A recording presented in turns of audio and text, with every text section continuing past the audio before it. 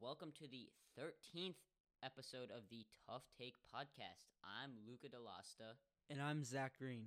In this episode, we'll be going over the NBA playoffs right now, the NHL playoffs, what field hockey is and how it's played, the U.S. Women's National Team finally receiving equal pay as of lately, the Reds vs. Pirates no-hitter loss, which was a bizarre one, an interesting fact, and some games to look forward to. Let's get right into it. And let's start with the NBA playoffs, which have been wild so far and show no signs of stopping.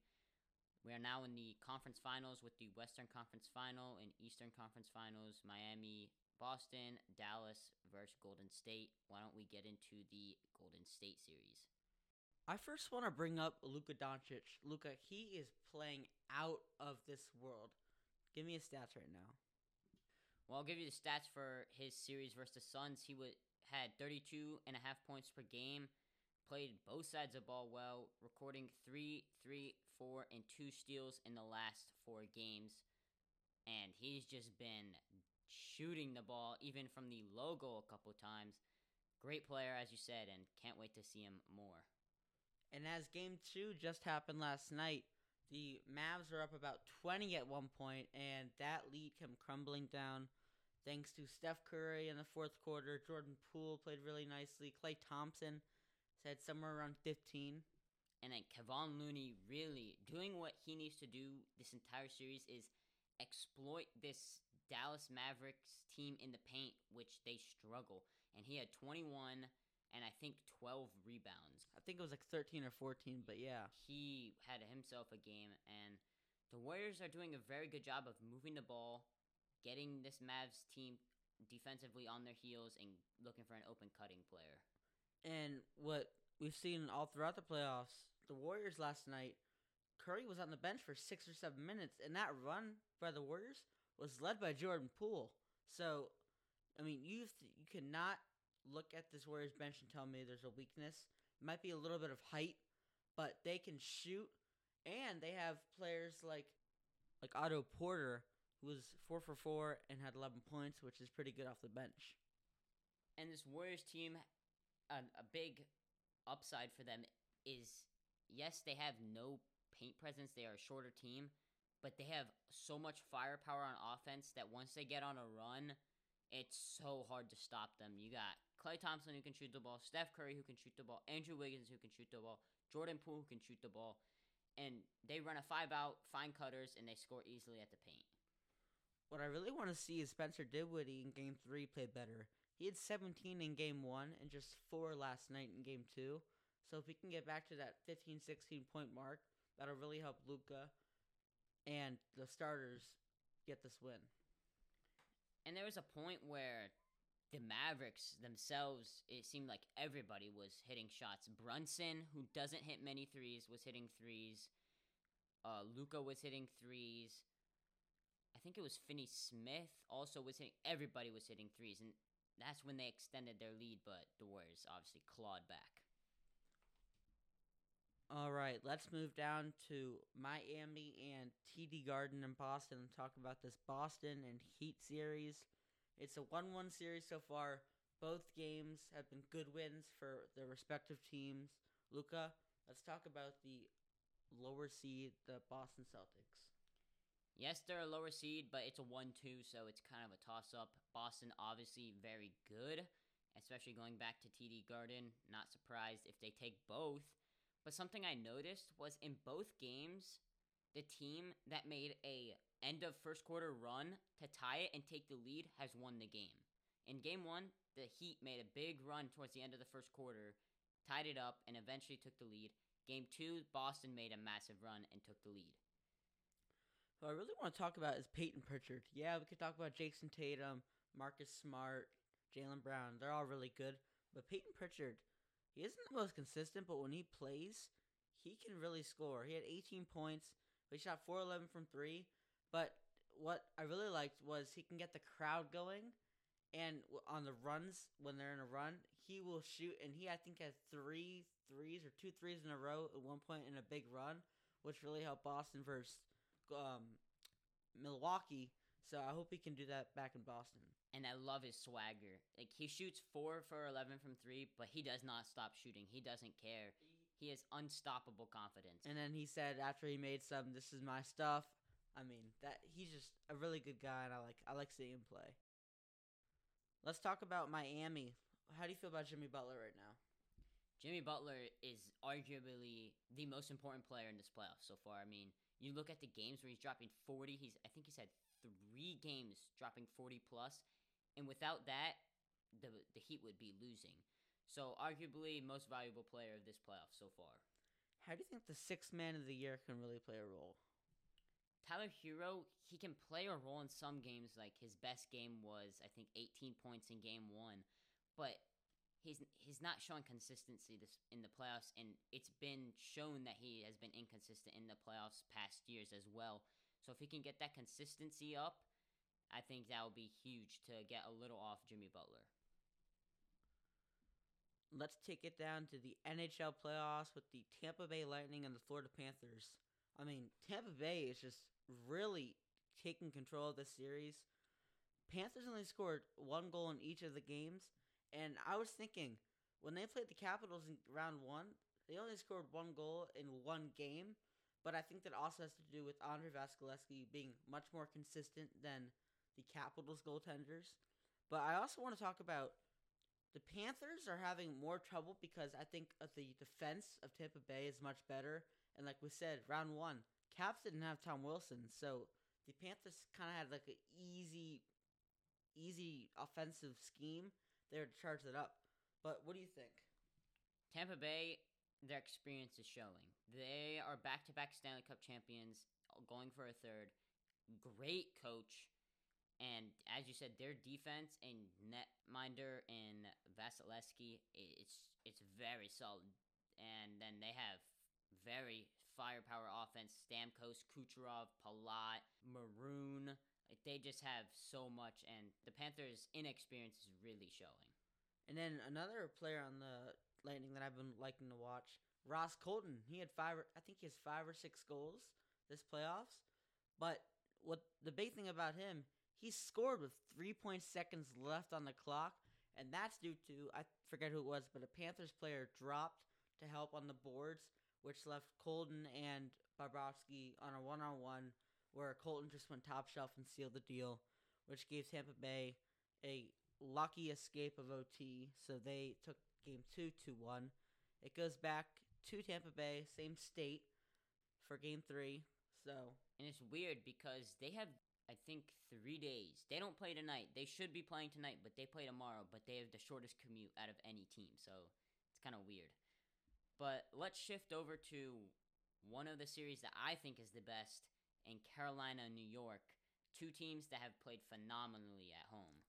Let's talk about the first game. What were your thoughts from that? The first game, I think, obviously it was close. The Rangers held the lead until the 3rd period. Then the Hurricanes came down, scored, and Sebastian Aho scored with a couple minutes left. I mean, he's a 20-plus goal scorer of the season, very good player. And then the OT goal was very unlucky. Carolina just chucked the puck at the net, tipped off Lindgren's stick, and went in. And so you suffer an OT there. You go down 1-0. And then you're in PNC Arena where Carolina has not lost in the playoffs. But here's the thing. The Rangers aren't shy to coming back from deficits. I mean, they just came back from 3-1 versus the Pens. I mean, obviously the Hurricanes are significantly better than the Penguins. But, I mean, that comeback will in them. I think I really want to see Zibanejad get going. I want to see Shesterkin. He is playing great. He's only allowed 4 goals in 2 games. But I need Rangers to really step up. And Zibanejad needs help. Yes, Chris Kreider is a 50-plus goal scorer this season, needs to put one in the back of the net, get his confidence going. Panarin, they just need more offense, and they'll be fine, I think. They'll win at least one of the ones in the Garden. All right, let's go down to St. Louis, where we have the Colorado Avalanche versus St. Louis Blues. Game 1, Colorado took it 3-2 in overtime. In Game 2, St. Louis came back and responded, winning 4-1. St. Louis is a sleeper team, in my opinion. They have experience. They have very good goaltending in Binnington, and Husso, I think, is the other tender's name. But Colorado, the ability for them to take one in Colorado is impressive enough. Going back home in a series of 1-1, I would not be surprised to see this series go 7.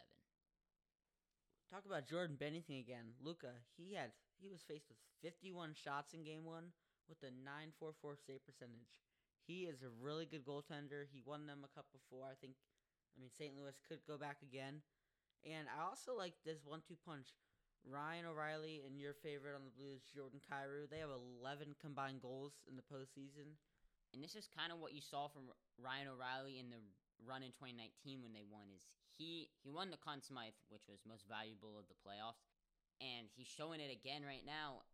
So there's definitely potential, but they would have to be a very active, very high-pressuring Colorado team. And don't sleep on David Perron. He has 6 goals this postseason. And then for the Avalanche, Gabriel Landeskog leading the way with Nathan MacKinnon. They have 9 combined goals. But let's move down up to the Battle of Alberta in a playoff series. The Edmonton Oilers facing the Calgary Flames. Game 1 was a thriller, 9-6. Game 2 toned it down, but still up there in energy with a 5-3 series split 1-1. And the 9-6, in the second period, the Oilers came back and they were tied, and then the Calgary just went up again and they didn't stop. So the Flames have a ton of talent and superpower, but a bunch of pucks in the back of the net as they come out the gates quickly, as they scored 2 in the first minute in game 1, and I think the next one... 2 within 5 minutes yesterday. Yeah, they can score fast and quick and really put the Oilers down. But the Oilers are the exact opposite. They come out slow, they go down a couple goals, but they grit and grind their way back into a game. Connor McDavid, Leon Draisaitl, that energy from Evander Kane. They have a good team, and it's just, will Mike Smith keep his confidence? If he can keep his confidence in net, I think that there'll be a strong chance that they could win this series. All right, let's take it down to another type of hockey, field hockey. This was suggested to us, and I think it's great that we can look at it. What is field hockey? So field hockey is a game where 2 teams come together on a field and use either wooden or composite sticks to try to drive a ball into a 7-foot by 12-foot goal. The winner is determined by the team who scores the most goals after 2 35-minute halves. What are the differences between field hockey and ice hockey? Well, field hockey is played on a grass or turf field instead of ice. It also can be played on a material like a tennis court, which I was watching the 2018 USA versus England World Cup match, which was fun to watch. And field hockey is also played in a very bigger stadium. It's outside, and some of the penalties I saw, it's very nit-nacky. So if you hit somebody on the shoe in field hockey, if you swing and it's in their offensive circle near the goal, it's called a corner. So what that is, 10 people will be on one team, besides the goaltender. 10 people will be around this ring for offensive. One person from the goal line will hit it in, and then they will all run in, and then the funny part about this, 4 people from the defensive team are allowed in the net, which they run out and try to stop them. So it's a pretty cool thing. It can be very strategic, and you can score easily off of it. It's a very interesting sport, and you're teaching me a little as you speak right now. But it's also very popular in the area we have. Our high school has a lot of people on the girls' side who participate in field hockey. It's a very fun sport to watch. It's kind of like soccer where there's a lot of just passing, and it's a very fast. When they blow the whistle, the team that gets the ball just gets the ball from there and goes. They don't have to pass it in or anything. So it's a very fast-moving game, and it's really fun to watch. And for subs, people just run in and out, kind of like hockey. So it's on the fly. Yes, continuous. And it's kind of a intimidating sport when you think of it in person because those sticks are thick and they're pure wood. You wear shin guards and that's about it unless you're the goalie. All right, let's talk about the U.S. Women's National Team finally receiving equal pay as the men's side.